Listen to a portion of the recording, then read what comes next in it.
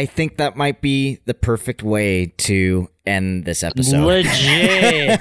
Oh my gosh. End it with the mic drop. I literally have chills. I'm freezing. I was about to say, do you need a blanket? I'm actually, my teeth are chattering. No, that's so beautiful, Noelle.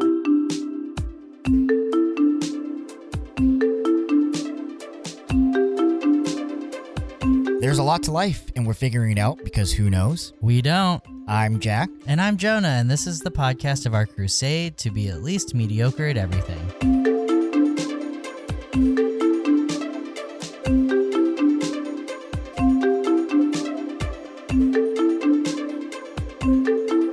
Today we're going to be chatting with Noelle, who is a international relations superstar who worked on the Mayor Pete Buttigieg presidential campaign, worked on the Biden campaign, and is an all-around rock star. So thank you so much for being here, Noelle. We are so appreciative. Yeah, thanks so much for having me. Really excited to be here with you guys virtually. But we're excited. We have so many questions for you. First of all, tell us a little bit about yourself. All right. So a little bit about myself. I am originally from Seattle. Jonah and our moms are best friends from childhood. So Jonah has known me longer than I think most people on the planet. But I grew up in Seattle and then moved to New Jersey for school, where I went to Seton Hall for international relations and modern languages. So I studied Spanish, French, and Arabic in addition to my international relations degree. And then did a couple of interning things with organizations surrounding the UN. And then after I graduated, I moved down to South Carolina to immediately join the Pete Buttigieg campaign as a field and community organizer. And then after Pete dropped out, in April, I joined the Organizing Together 2020 PAC, which was a PAC organizing against Donald Trump, but technically not the Democrats. And then I jumped to the Biden campaign and then was working in Miami until the end of the election on the Biden campaign as a regional organizing director, managing a team of like 8 to 10 field organizers of what I was doing during the Pete campaign. Florida. It was beautiful. It was really, really a cool place to be. Nice. You don't hear that often about Florida, so just kidding. Florida's awesome. Wow. Well, yeah, I've known Noelle since she was a little baby. I held you in my arms, and it's so wild to recognize how successful you are and how awesome and the awesome person that you've grown to be. So I am so excited to just be speaking with you today as well. Awesome. Thank you so much. I'm so excited. What drew you to working in policy? Well, originally for IR policy, I joined the Model UN team back in high school. I can't remember whether it was just a friend that was like, "Hey, I think this is a club you would be interested in," or that I saw a Parks and Rec episode and all about Model UN and thought, that sounds cool. I think my high school has a team for that. I might as well join that. I went to my first conference, absolutely fell in love. And I was the president of my high school and collegiate team. And I was just so enamored with the work I was doing that I knew I wanted to do that for a living. Wow.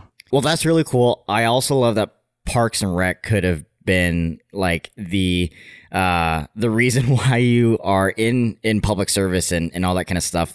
Leslie Knope would be very, very proud. Yeah, I actually met her. No. Stop it. Yeah, I met her at a UN fundraiser in 2018, and I was like, "Hi, Leslie Knope inspired me to go into public service." She was like walking out the door. She was like, "That's great, bye." Okay. I love that. I became a mailman because of Doug Heffernan from King of Queens. So I'm with you. I might not be doing the Lord's work, and I'm not a mailman anymore, but I'm with you. TV definitely shows us the way. Mm-hmm. say. That's awesome. Well, that's cool that, you found your way. Leslie Knope helped you. And that's amazing that you even met her. I have a quick question, or I have a quick statement to everybody here, including the listeners. I'm dumb when it comes to this stuff. And so I really don't understand a lot of what foreign and, international relations versus domestic relations would be. Can you kind of give me a relations for dummy quick infograph, please? Yeah, absolutely. So I think when it comes to international policy, a lot of people forget, I guess, when they're focusing on domestic policy, that international policy is basically all of the domestic policy in any given country, plus all of the other countries. So it's basically talking about what's going on in your own country with everyone else, and how to basically ask other countries to change what they're doing in their own countries. And that definitely goes both ways. Right now, at the forefront of international policy, like the big things are really like nuclear policy. So with Russia, you go back to Nixon with like the START treaties, which have really been in the news right now because they're kind of at their expiration point. And then climate change is huge because obviously you can't tackle climate change without cooperation from everyone across the world. And it's going to take everyone to do that. And then I think my favorite thing about international policy is really the Sustainable Development Goals. So everything, it really kind of encapsulates, to me, everything that's important in foreign policy. So there's, 17 goals, goes from everything from partnerships to climate change to justice and nutrition and the water, everything like that. It really, and infrastructure, which to me is like the most slept on policy thing of anything. I love talking about infrastructure. So I think, if you look up the Sustainable Development Goals, all 17 of those are really the best way to kind of tackle what everyone else is talking about. Okay, awesome. So the way that I understand this is, international policy is basically, in layman's terms, figuring out how we can all work together to meet a global goal. Yes. Okay. Exactly. Yes. Okay, I'm obsessed. I'm now going to go into international relations as well. So thank you. I'm following in your footsteps, Noelle. Yes, love it. That's so funny. And thank you so much for answering that one. Yeah, I felt sort of dumb because I know what it is, but I wasn't 100% sure. So thank you. Yeah, I totally get that. Because it's like so encapsulating of everything that it's kind of like, well, what is it really? Yes. Because it's so much at the same time. Yeah. It's like international relations sounds so distant. And, I'm just like, okay, that sounds so big that it seems intimidating. And then I'm also curious, and just a quick aside, as far as the folks who focus solely on domestic issues, what's the big difference that you have found in voters or people who focus solely on domestic issues versus more of like a cohesive international, relations standpoint? This is probably going to be like one of my hottest takes ever. Ooh. But it's something that I see really from the most progressive people and then the most conservative people. Like, to me, this is like where it kind of comes full circle for both sides, is that a lot of people think that turning inwards and only focusing on ourselves will help them achieve what they want. But at the same time, like, they forget that any choice, especially within the United States, that we make and our government makes has repercussions for other countries.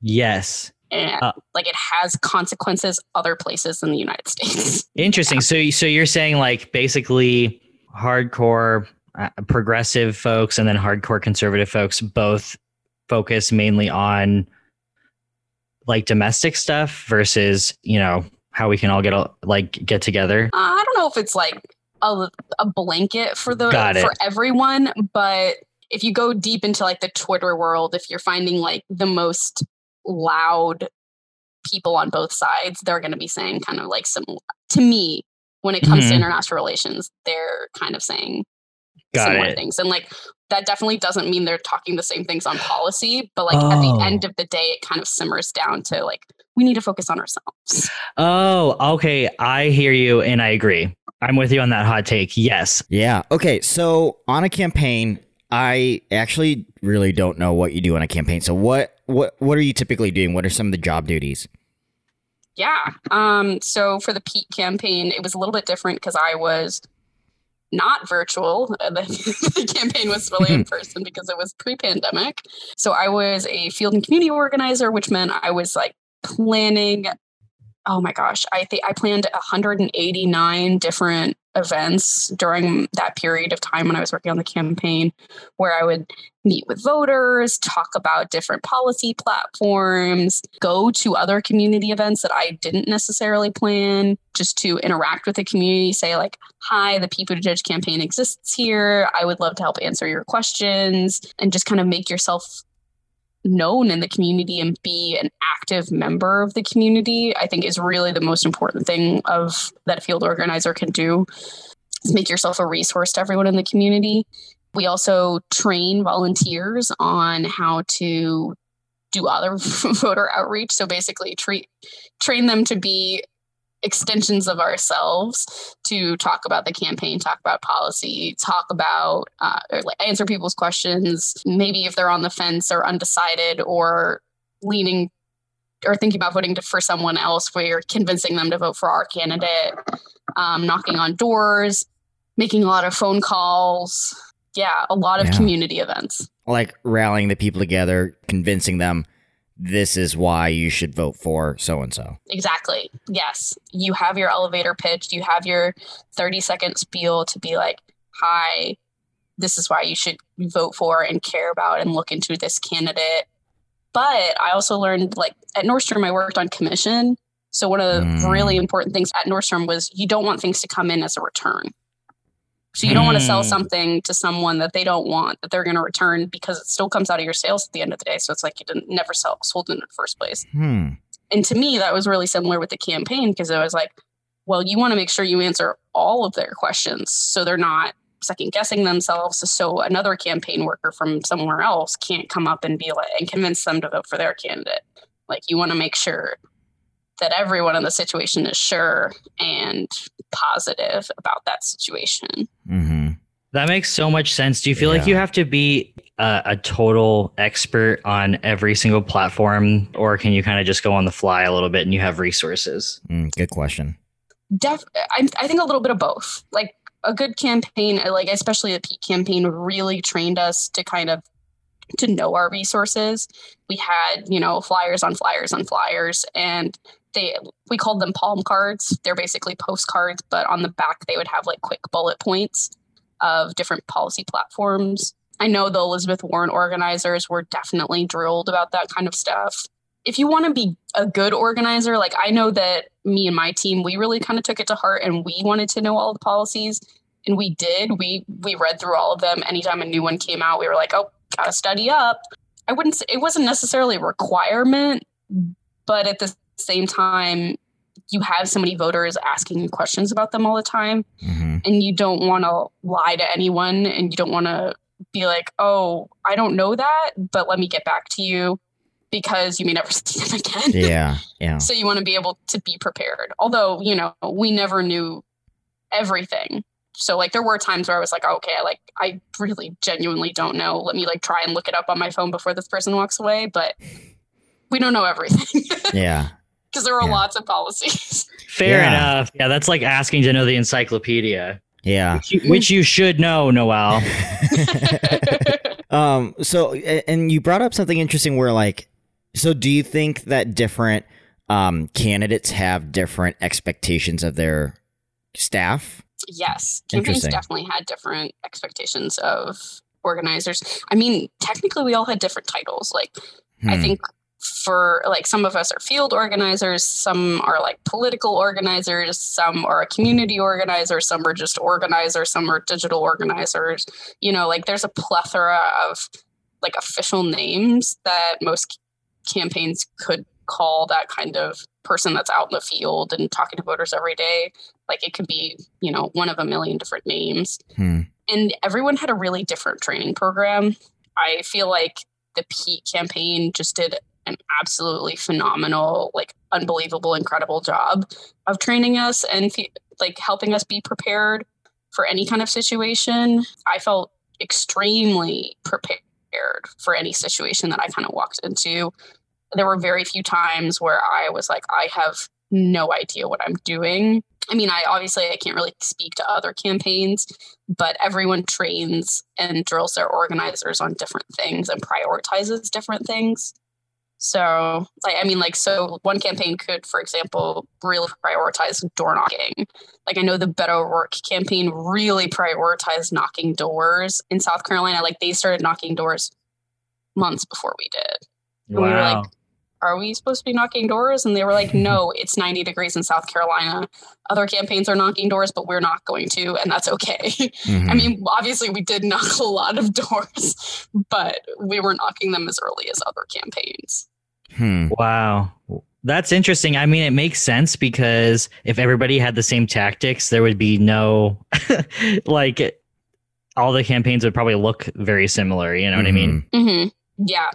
Everyone definitely has very different strategies, which was definitely not up to me. It was very like levels and levels and levels above us. And they were just like, hey, do this thing. We were like, yes, ma'am. So we're the foot soldiers for sure. Yeah. That's awesome. How do you get a job on a presidential campaign? Yeah. I mean, I think it really depends on what you want to do on that presidential campaign.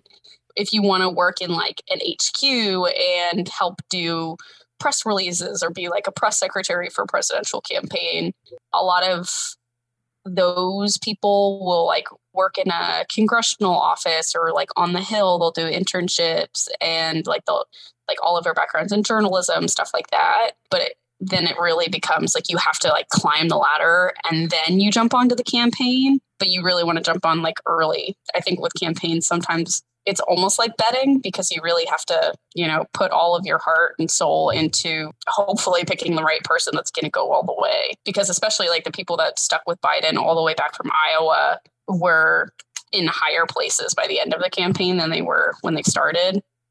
Just because when the campaign grows and grows and grows, you have to promote people and, the people that are there longest and the people with the most experience with that team usually get promoted. That's not always the case, but it is sometimes kind of like luck and on who you pick. But for organizing, it's similar. You are kind of picking the luck of which candidate you want to go with. Then honestly, the way I got started with the campaign, I had met someone at a UN conference a couple of years prior.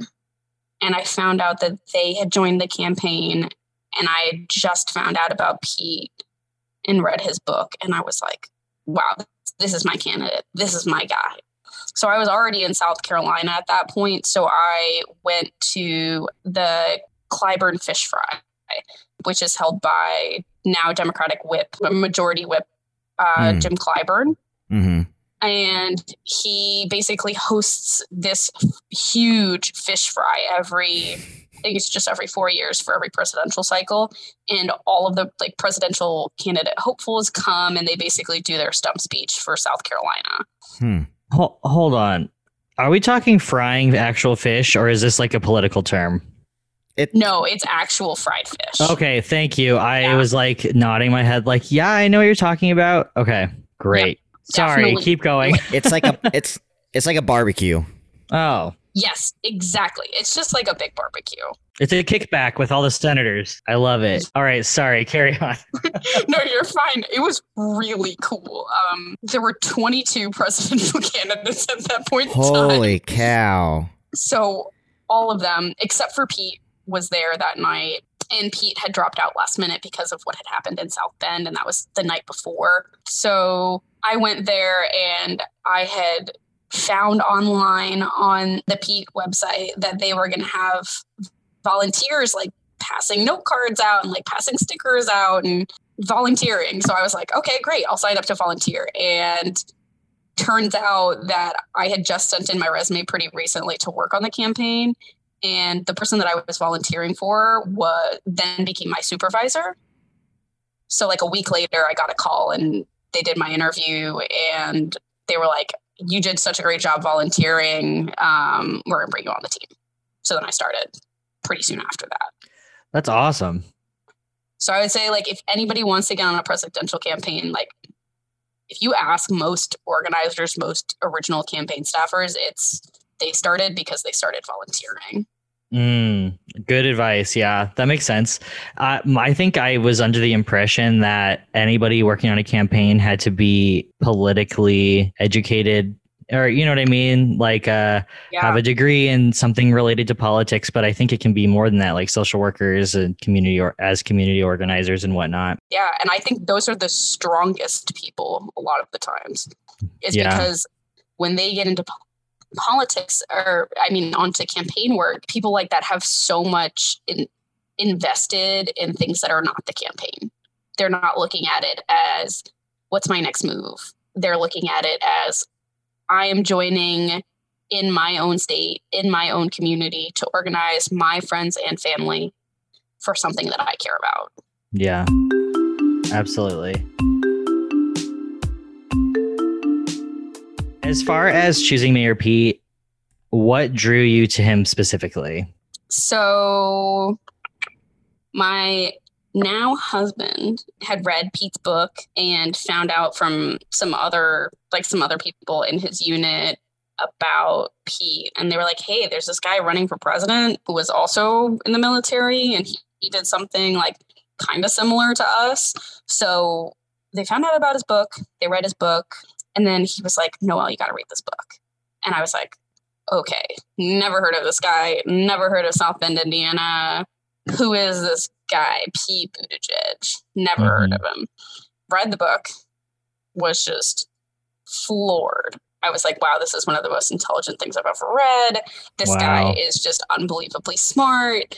And that was slightly before he had announced his run for presidency. But like everyone, it was one of those weird moments where I've never really understood, like, everyone knows someone's running for president, but they haven't said they're running for president. Didn't know that he wasn't running yet. But then when he did announce, I was like, okay, this is the guy I'm going to vote for. I was just so impressed by the way that he spoke about issues. And he really did kind of bring an international lens to so much. And I thought having a young person who understood the complex nature of how everything works together was just so powerful. And he spoke 7 languages. And I was like, oh my gosh, this guy's so cool. And also having someone from the Midwest, I thought that was something that was going to be really powerful to hopefully, win a presidential race. I was like, great. Millennial young person, military veteran who speaks 7 languages, who understands complex policy. This sounds like someone that could really beat Donald Trump. Yeah, that's awesome. Pete knew that everything is like dominoes. So even if you change something in infrastructure, something will change with the climate, and something will change with the labor force, and like everything was inherently intertwined and like redlining. So infrastructure also has to do with racial justice and women's equality and, XYZ, like everything is interrelated. And I always saw that when Pete was speaking. Like anytime he spoke about policy, you could tell that he was connecting, like he was doing all the math, like when you see someone in a movie and they like write out a bunch of numbers over their head. Yeah. That's like totally what I pictured Pete doing when it came to including policy in everything. Because if you read his climate policy, it was also half of his infrastructure policy. It was also half of his like youth equality policy. Like they were all inherently intertwined and they all had points that were the same because he knew that they were all related. Wow. Okay. I'm obsessed. I didn't really give Pete a chance. I'm going to be so real with you. What? It's okay. I get it. I got that a lot from my friends. Look, I was just like, I don't know. I've always considered myself like a semi-informed voter. I really wanted to see a female president. And so I kind of honed in on Elizabeth Warren a lot and Vice President Harris as well. But I was really into Elizabeth Warren, but I feel like I did myself a bit of a disservice because you're really inspiring me to actually do a lot more research. I was like, I want a woman, you know what I mean? Which is fair, but also absolutely not necessarily. I don't know. We also aligned a lot on everything, but still. But anyway, that makes a lot of sense. It was such a big field of candidates. Like, it was just so hard to like really like find the one that you want, because they were all really, really good. I think you just gotta you just had to find one that you really connected with in one way or another. You know, Jonah, for you, it was like you really wanted to see a woman president. For me, I latched onto Andrew Yang because he's Asian. I'm like, this is awesome. I would love to see an Asian president. I also loved his universal basic income, or, you know, the freedom dividend idea.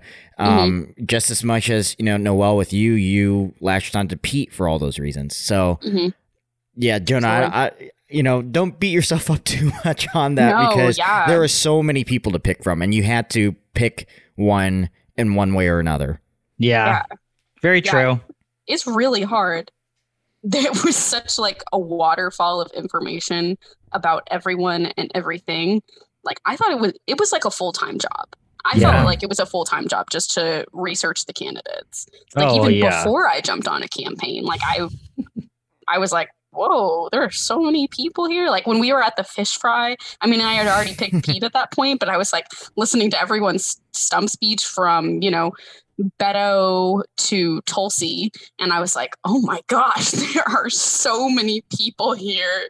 And Kamala and then Jamie Harrison, who then ran for Senate, was also there, so we heard his stump speech, and I was like, oh my gosh, like, there are just so many candidates that care about so many things, and all of these things are important.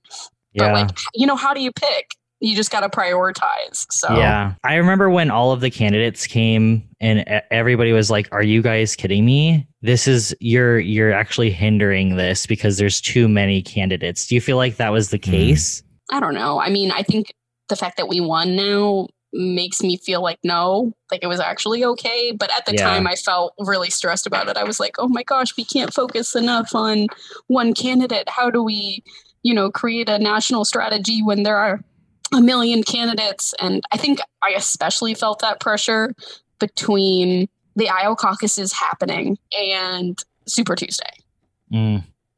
Because typically after Iowa and New Hampshire, you know who the presidential candidates are going to be. But at that point, you know, New Hampshire happened. We still didn't know about Iowa. So there was like a weird kind of like tripping over ourselves effect that I was just like very stressed about as an organizer. And I mean, I can obviously only speak about like how I felt about it. I was really stressed, but I think in the end it was really okay. You said something very interesting, because like after Iowa and after New Hampshire, you typically know who the president's going to be or who the final candidate's going to be. But Iowa, it was Pete that won. And then Bernie was pretty close behind him. And Joe was like maybe fourth or fifth or something like that. So after Iowa and winning the caucus with Pete, like this, you know, he wasn't a top contender probably until then. What was that like, you know, knowing that he won the Iowa caucus? It was really stressful. My friends and volunteers and we were all in a bar that night, and we stayed there until 2 a.m. Like we were there until that place closed, and we were just watching and watching and watching and watching. And then finally we get a call, and they're like, we won. It was maybe like 1 or 2 in the morning. They were like, we won. We know we won. And we were like, what do you mean no one's calling it? It's too close. We don't know. We don't know. We don't know. We don't know. Which is honestly how the election in November felt. Oh my gosh, yeah. Like, went it really on for forever. It prepared me, like the not knowing about the Iowa caucuses really prepared me for how I felt in November. I have a quick question just about campaigning. What I mean, you kind of told us a little bit about like your job responsibilities, but is there anything that would really surprise people to know about primary campaigning? I guess I think the big difference, well, I mean, I only worked at General in the middle of a pandemic, so I'm sure this is different in non-pandemic years. But the biggest difference for me was in the primary, it was really weird being around a bunch of other like Democratic organizers that were against you.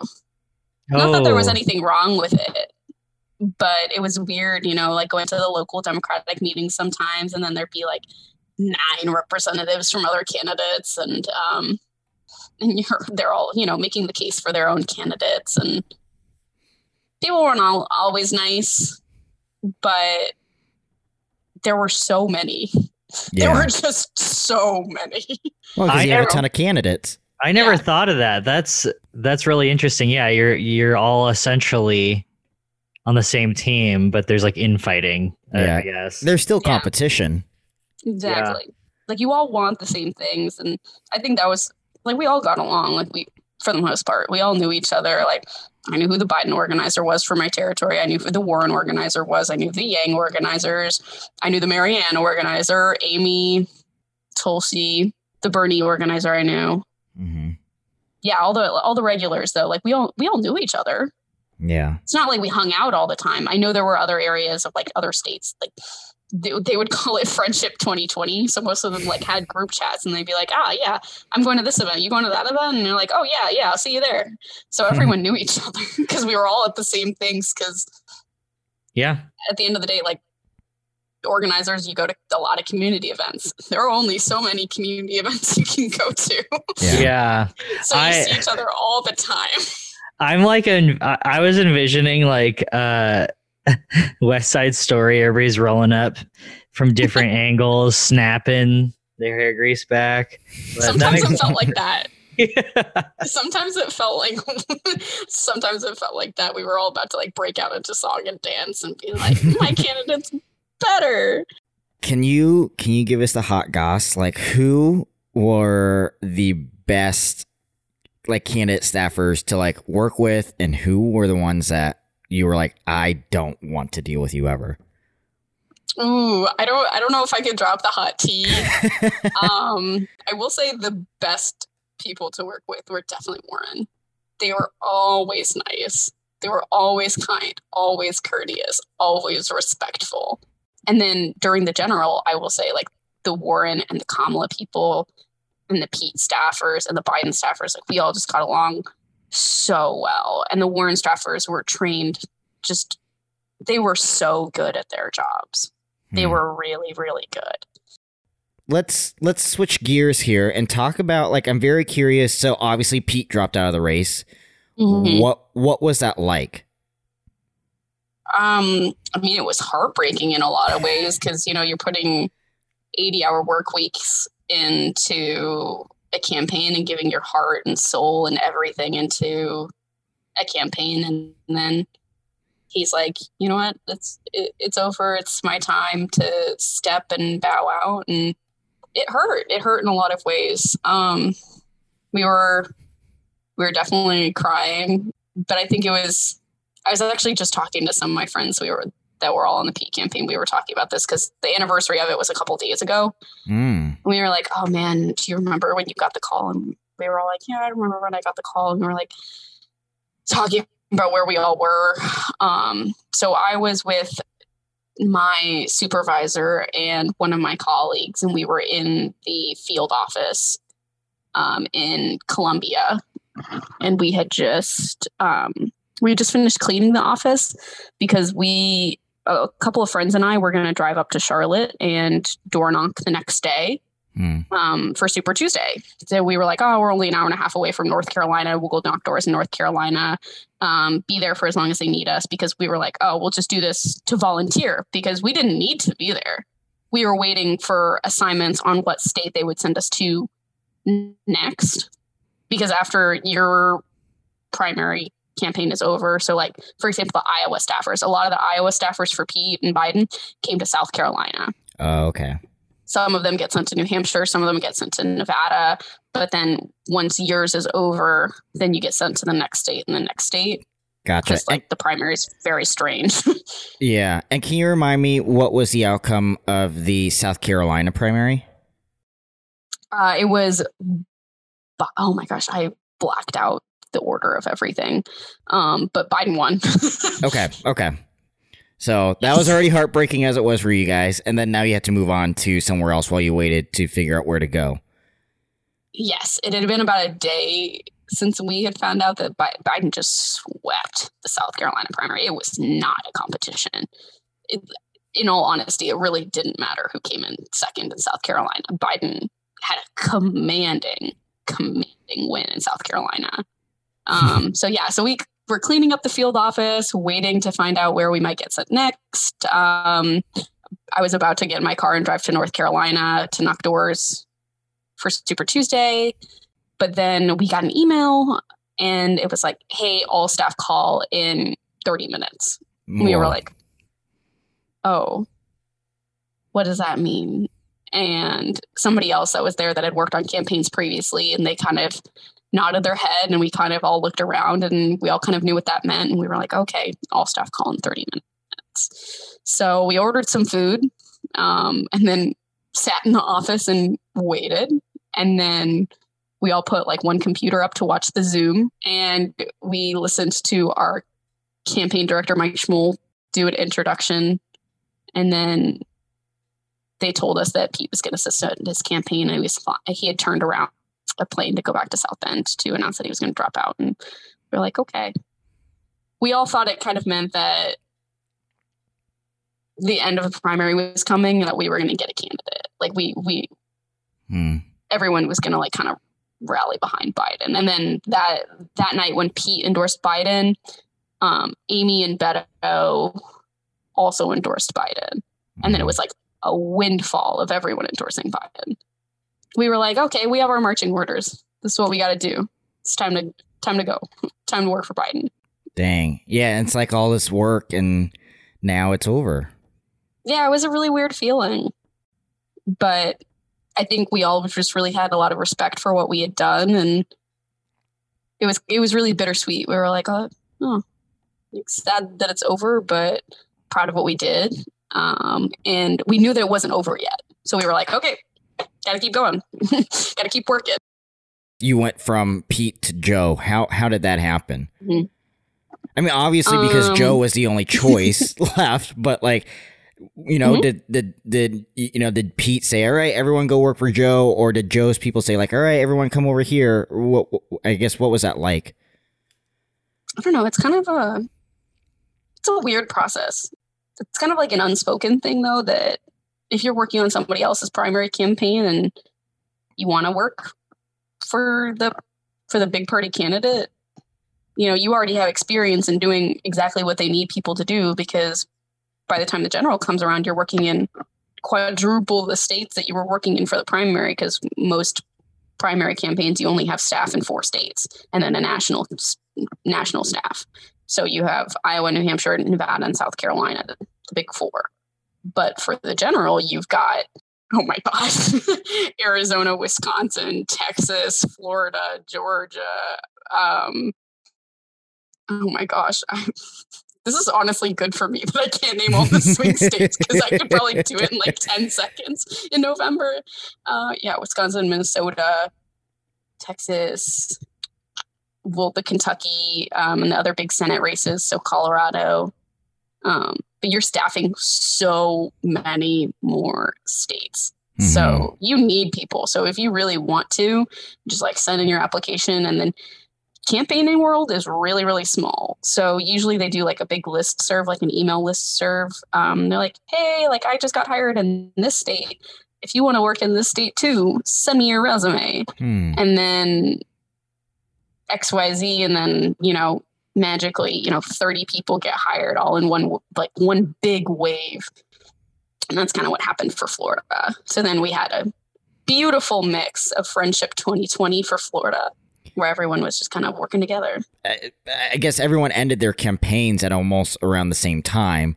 So you just got to hitch on to Joe now because he was the candidate. Yeah. And I mean, the process takes a while too. Like I didn't get brought on till end of June, early July. So it took a while. And so, obviously it wasn't a choice that you had to go work for Joe at that point because he was the remaining candidate. But like, obviously you didn't choose him to begin with. Like, he wasn't your person. Like, you didn't work with him from the beginning. But, how did you feel about working for Joe at that point? Yeah. I will say, like, a lot of primary campaign staffers don't go on to the general. So everyone makes a really conscious choice that they're like, no, I'm going to join the general campaign staff. So you don't have to. It feels like the obvious next step, and a lot of people do it, but not everyone. So, I mean, like, I knew quite a few people that didn't end up joining the general campaign, and, it was like no hard feelings because everyone's just kind of doing their own thing, because once you're done with your primary candidate, your contract's over, you can do whatever you want.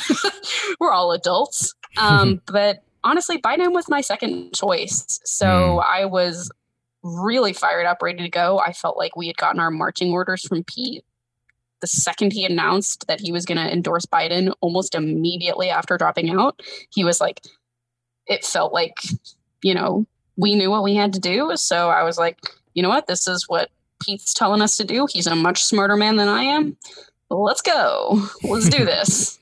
And I really wanted Donald Trump out of office. So I was like, I felt like it was something I just had to do. Mm-hmm. I was like, I can't stop now. We're not done. That's a good point. You have such faith in your candidate that if they tell you, maybe you should endorse and go for this person, you would do that. Mm-hmm. It obviously, like, it worked. Like, look at where we are now. But that's crazy that, it's so much work that we don't realize that happens, and, such coordination. But the biggest thing that I'm hearing with campaigning and being a campaign staffer is that it's all a community. It's a big community, no matter who it is that you are campaigning for. Absolutely. 100%. It's a huge community. And I've noticed, well, I shouldn't say huge, because now, like, after doing the primary and general cycle, it felt like a really small world when I was kind of watching the states roll in and being like, oh, well, I know someone that was on the Amy McGrath campaign, and I know someone that was in Alaska, and I know someone that was in Minnesota and Wisconsin and other parts of Florida and Georgia, and the Jamie Harrison campaign. And so you kind of know everyone everywhere, because everyone, like I said, not everyone does the same thing. They don't all jump onto the general in the same places. Ohio, I had a lot of friends there, and one of my best friends from college is from Ohio. So I would send her updates and be like, hey, this is what Ohio's doing. You should go support them. But everyone was all over. So it felt like it's a small, tight-knit community once you get into it, because everyone knows everyone.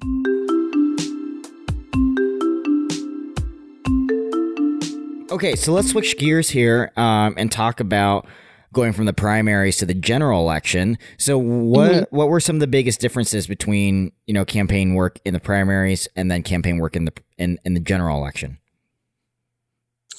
Well, I mean, the biggest one was I was now managing a team of people that were doing the job that I was doing in the primary, but it was also my first time managing as a young professional. So I was having growing pains of trying to figure out how to be a manager and how to manage people. And it also was horrible because we were all virtual. When we started back in April, we were all like, okay, 2 more weeks. And 2 more weeks, maybe you'll move down to Florida.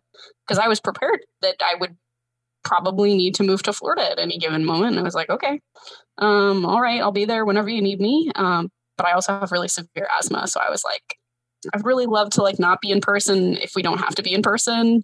2 more weeks turned into a month and then never. So by the time we hit November, it was completely optional for us to be in person. So my friends and I were like, what would be really fun? Us to all live in the same apartment for the last month of the campaign, just in case the campaign needs us for any events, or just in case we need to do any logistical things. If anything happened, I didn't not want to be in the state of Florida to be able to help my team. I guess the big question, and I don't know if this is too generic of a question or too broad of a question, but what was election night and what was victory night like? Election night I was really tired. I'll say that for sure, because I woke up at like 4 a.m., 3 a.m. that day to start getting everything ready and make sure that everyone's going to be at the right polling locations, that all my team was ready to go, all the volunteers had everything that they needed to do, squared away all the information that they needed. But that night, obviously, they called the state of Florida, and it was not in our favor. But we got a call, hi, we're not going to be winning the state of Florida tonight. So I then had to call my team and tell them we weren't going to win Florida. And that really hurt. That was probably the hardest thing, and one of the hardest things I'll ever have to do in my life. It was so heartbreaking to tell a team that had worked endless hours, and so many of them grew up in Miami. These were their neighborhoods. These were their friends. This was their family. To tell them we didn't win. It hurt so bad. And I didn't want to be the one to have to tell them. I just wanted to be able to say, like, we won, but it was, it was the truth of the night. We didn't win Florida, and that we were ready to kind of say, okay, well, we didn't win Florida, but it's not over yet. I was there. We were in an apartment, or my supervisor's apartment, with all of my other colleagues. So we all had to make those calls that night, and it was really emotional. And us being all together and trying to feel like we had to keep it together for our teams, but then also, kind of consoling in one another and just crying a lot and looking at the margins in our own areas. Because, when you're watching results come in, if it's at like 2% reporting or 8% reporting, like if I would have gone off those numbers at 8%, I would have won my territory. And that definitely did not happen. I had a very Republican stronghold area. So that ended up pretty decisively going to Trump. But then one of my colleagues who was working in North Florida, she got a really great call that she had flipped that county from 2016, and she was in Tampa. That area was red in 2016 and it went blue in 2020. So, we wanted to celebrate her, but at the same time, we were all really heartbroken about our areas and the fact that we lost the whole state as a whole. So it was really bittersweet, really, really bittersweet, but also knowing like we could still win the election. It was weird. It was a very weird feeling. And then victory night.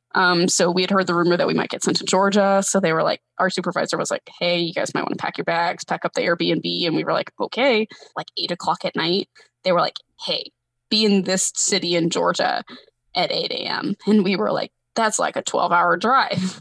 And they were like, yes. We were like, okay, we need to get in our cars immediately. So we frantically throw everything that we had kind of half packed at that point. Oh my gosh, this sounds so intense. I feel like I'm watching a movie. It was really intense. There might as well have been like a action movie theme montage song behind us, because it was such like a flurry of everything, and everyone just being like, oh, that's my charger. Oh, that's my laptop. Hey, can you grab that? Oh, like, hey, like blah, blah, blah. And like 6 of us all running around this apartment like mad people, just trying to like frantically gather all of the things from this place where we had been living for a month.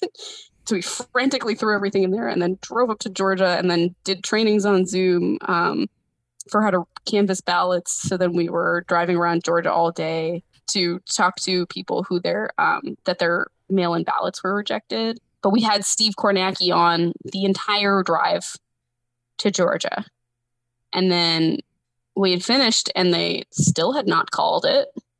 So we were like, okay, what do we do? One of my colleagues and I, we were both living in South Carolina at the time. So we were like, okay, well, we are just going to drive home. So we started getting in the car and Steve Kornacki was still on full blast on our phone.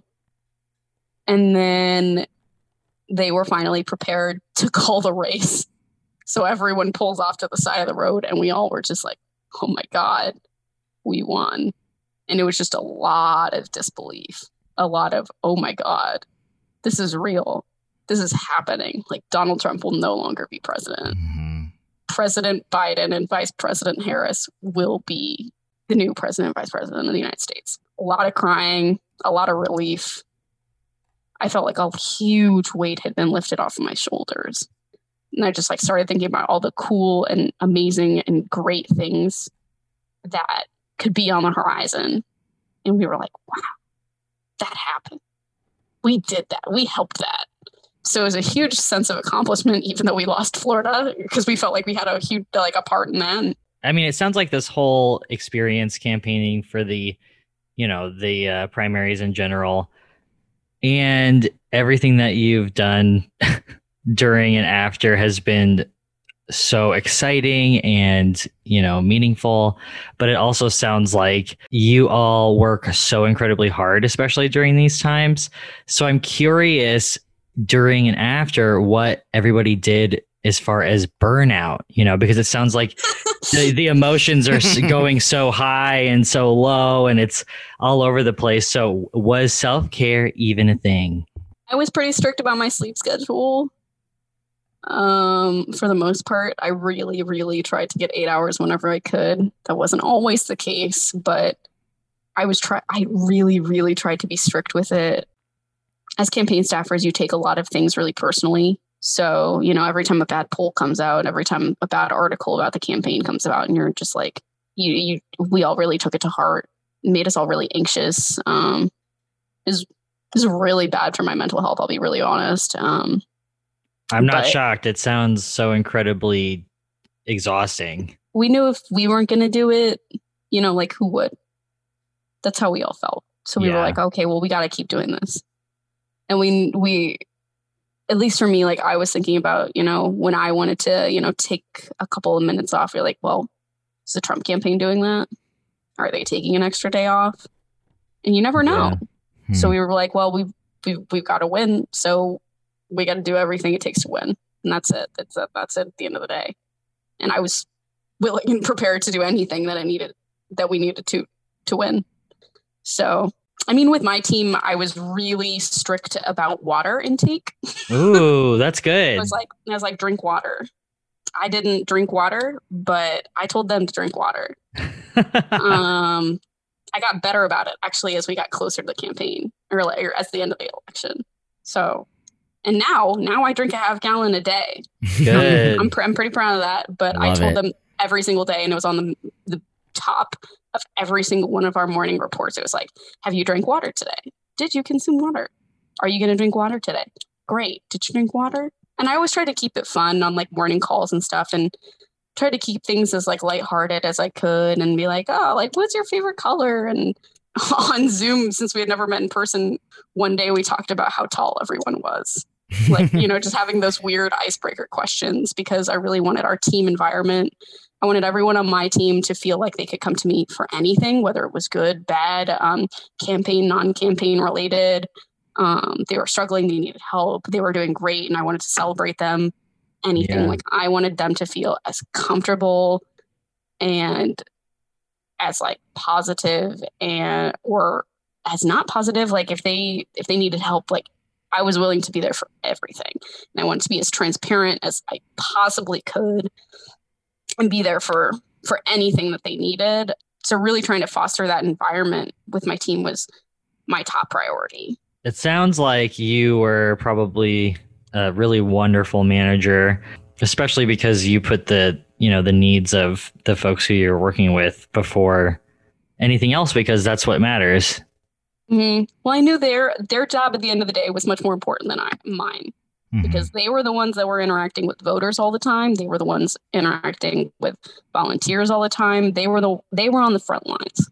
So my job was to support them into anything that they needed.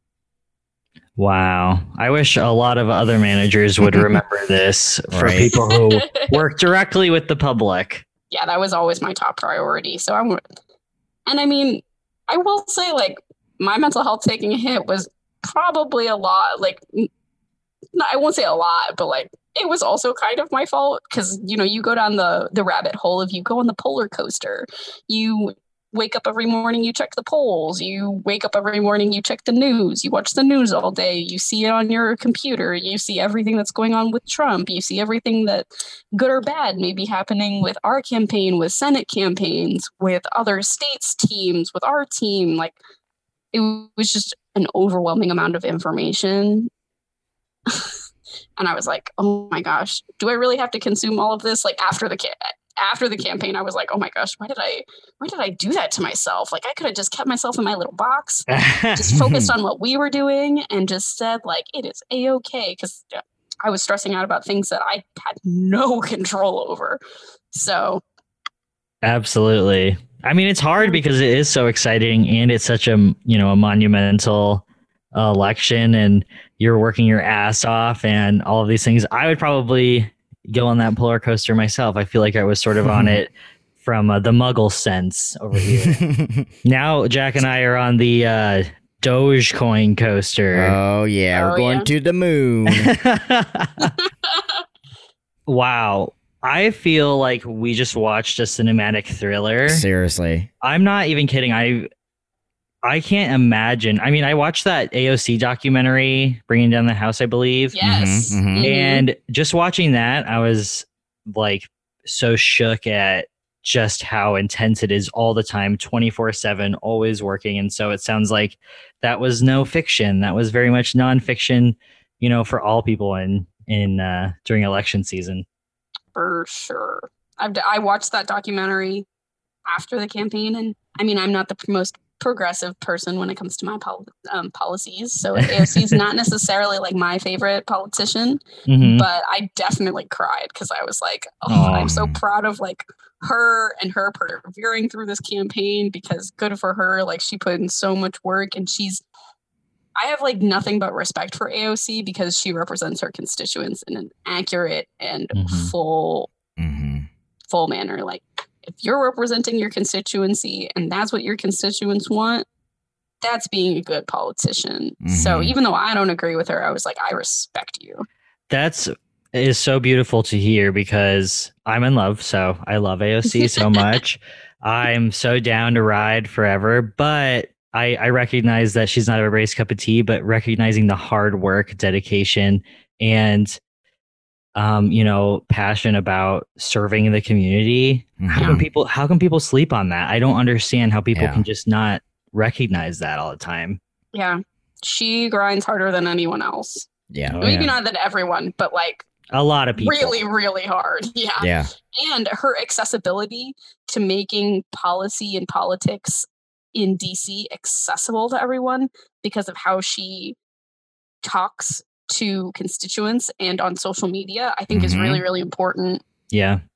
To explain it to everyone, because everyone should know how like all of this stuff works. Civics is so important. She's a true millennial. Yeah. They make it so convoluted and so confusing and so it feels, like it's not accessible to understand that. Yeah, I do appreciate that.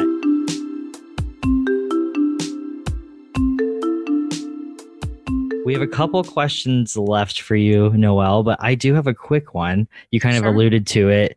I know you are a former Republican and you have now campaigned with President Biden. And so I'm just curious what created the switch, when the switch happened, why. If you can give us just a little insight into that, I think that would be really interesting. Yeah, absolutely. I think being a former Republican, and I don't even like saying that I'm a former Republican because I really believe one day I would like to return to the Republican Party if they're willing to accept people like me, like of women of color and of a larger community that are accepting and that they understand that Republican policies and ideals aren't just for some, and that they can truly be applied to benefit all people. Like I truly believe that, but I don't think that most Republican politicians right now are approaching it in a way that is accessible to the American people and that is beneficial to a lot of the American public. Yeah. So one day I would really like to return if they're willing to accept. Yeah. If they're willing to accept those things and make policy to really benefit all of the American people and the American public. But growing up as a Republican, I think it really gave me a respect for the other side going into Democratic politics, like especially during the primaries, because I think the view of Pete was that he was a really moderate candidate, when in fact he was really like a super progressive candidate that was wrapped in what everyone pictured as a moderate candidate that spoke in ways that like made policy seem really moderate when in fact they like really weren't. But that's just kind of my opinion on it. That is so interesting because on Facebook, aka where I get my politics, Mhm. a lot of people were like, Mayor Pete, he is the definition of privilege, especially like even within the LGBTQ community. Folks in the LGBTQ community were like, Yep. Oh, of course he's our representative. He's white, he's Midwestern, he's blank, he's moderate. Like, this isn't a representation. And so I kind of fell into being like, oh yeah, he's moderate. But I didn't really look into it. Yeah, I'll send you some of his policies, but he was definitely not moderate. Send me everything, Noelle. I'm obsessed with him now. You've convinced me. But I think, and Pete always talked about the future former Republicans was like, welcoming people into the big tent of the Democratic Party and saying, okay, well, these are our morals and values. And it was always coming from a place of morals and values. So how do we align on these morals and values? We agree on XYZ things because this is what we believe. And we want to be good people inherently. Mm-hmm. So how does that translate into policy? And I think a lot of times, like Republicans, like Republican voters in particular, they always want to do what they feel is best. Like everyone is always voting to, do whatever they feel is best for, themselves, other voters, and usually and typically America at large. Mm-hmm. So how do you convince someone that what they've always thought, because they always vote for Republicans, because that's just what they do, because that's, the way that it's always been, that those policies are actually harmful to them and they actually believe something that they didn't think they did because of the morals and values behind policies. So, and I always told my team this too. I was like, you can't bash Republicans. Like you can't do it. The whole point of a general election is to convince people from the other party that may not vote for your candidate to vote for your candidate, in addition to turning out Democrats, to making sure like the people that are going to vote for you vote. But there's also the question of, flipping votes. So you can't just be like, oh, Trump sucks, blah, blah, blah, blah. Like, oh, the Republicans suck and they don't care about the United States and XYZ. And I mean, yeah, some of that may be true sometimes, but everyone always just wants to do what's best for the United States. Mm-hmm. They don't agree about the way to get there, but you always have to have a respect for people to be able to talk to them. Because if you're talking to someone and being like, yeah, everything you know and believe sucks and you're wrong about everything, no one's going to talk to you about that. They're going to get really combative and defensive and be like, no, this is what I believe. This is what I feel really strongly about. Like, you should never talk to someone that way, because why would they ever give you the light of day to listen to what you have to say? You're not going to convince anyone. You're not going to change any hearts and minds by telling someone all the reasons that they're wrong. You can't do that for anything. So why is politics any different? Damn, Noelle. Whoa. I think the way that you're phrasing this too is like so beautiful, because we all do, even if we don't always agree, we all do want to do community work, or I would hope we would. So that's a beautiful way of looking at it. Yeah. I think we've just forgotten what the Republican parties look like, because the last 4 years have been Trump's Republican Party, which is not the Republican Party. 100%, Jack. Yes, perfect. Yeah, that's eloquent. Yeah. That's exactly how I felt about it too. Because like when I first went to college, I joined the Young Republicans Club. Mm-hmm. But when I looked around and sat down, I was like, oh man, I'm the only woman here, other than the club president. Was it mainly white people? And then I noticed that I was the only person of color. Yeah. And I was like, ooh, the only way, like, that I see it, that it stops becoming Trump's Republican Party is starting to talk to people on the issues. Mm-hmm. Boom. Snaps to that. I got chills, Noelle. Noelle, if anyone wanted to follow you, where would they be able to do that? Well, the best places to do it are probably Instagram and Twitter. I don't really drop too many hot takes on either of them. But it's just at Noelle Sorich on Twitter and then at Noelle Sorich 23 on Instagram. All right. And how do you spell that? NOELLESORICH. The final question for you, Noelle, and we do appreciate your time so much. And this has like been such a riveting like experience. I feel like I was there, but outside of what we're talking about today, what is one thing you don't know how to do that you would like to learn how to do? Ooh, what a great question. What I would like to learn. I mean, I feel like I want, like, the first thing that I think about is I'm not good at the languages that I learned. And I would like to be better at them because I studied Arabic and French for 4 years, but I can barely say anything in either of them. Yeah. Which is unfortunate because I was so deep in campaign work that I just never had time to practice it and just lost it immediately. You have to be immersed in like that language too. Mm-hmm. Yes, I was supposed to study abroad in Morocco, which was supposed to kind of be the best of both worlds, and it got canceled like a month before I was supposed to leave. Oh no! So, I went to India for 2 weeks, which was great, but it didn't help me with my languages at all. you learned something else. You're like, cool, unrelated, but yeah, I'll go there. Yeah, exactly. So refine these languages that you have already started to learn. So it sounds like you are already working on this, which is awesome. Yes. Yeah, I just got to dedicate time to it. Yeah. Which easier said than done. Noelle, thank you so much for being on. We really appreciate your time. We really appreciate you dropping all your knowledge and experience on the campaign trail. Yeah, thank you so much. And we'll have you back. I know we have a lot of listener questions, so we will be reaching out to folks, and we'll see you soon, Noelle. Sounds good. Thanks so much for having me. Really appreciate it. Thanks for listening to the podcast. Please subscribe and share with your friends. Follow us on Instagram and Facebook at Who Knows We Don't Pod. Send us a message with what topics you're interested in hearing more about. And if you want to be on the podcast, we'd love to have you on. Drop us a line. Love you, boo-boo. Love you.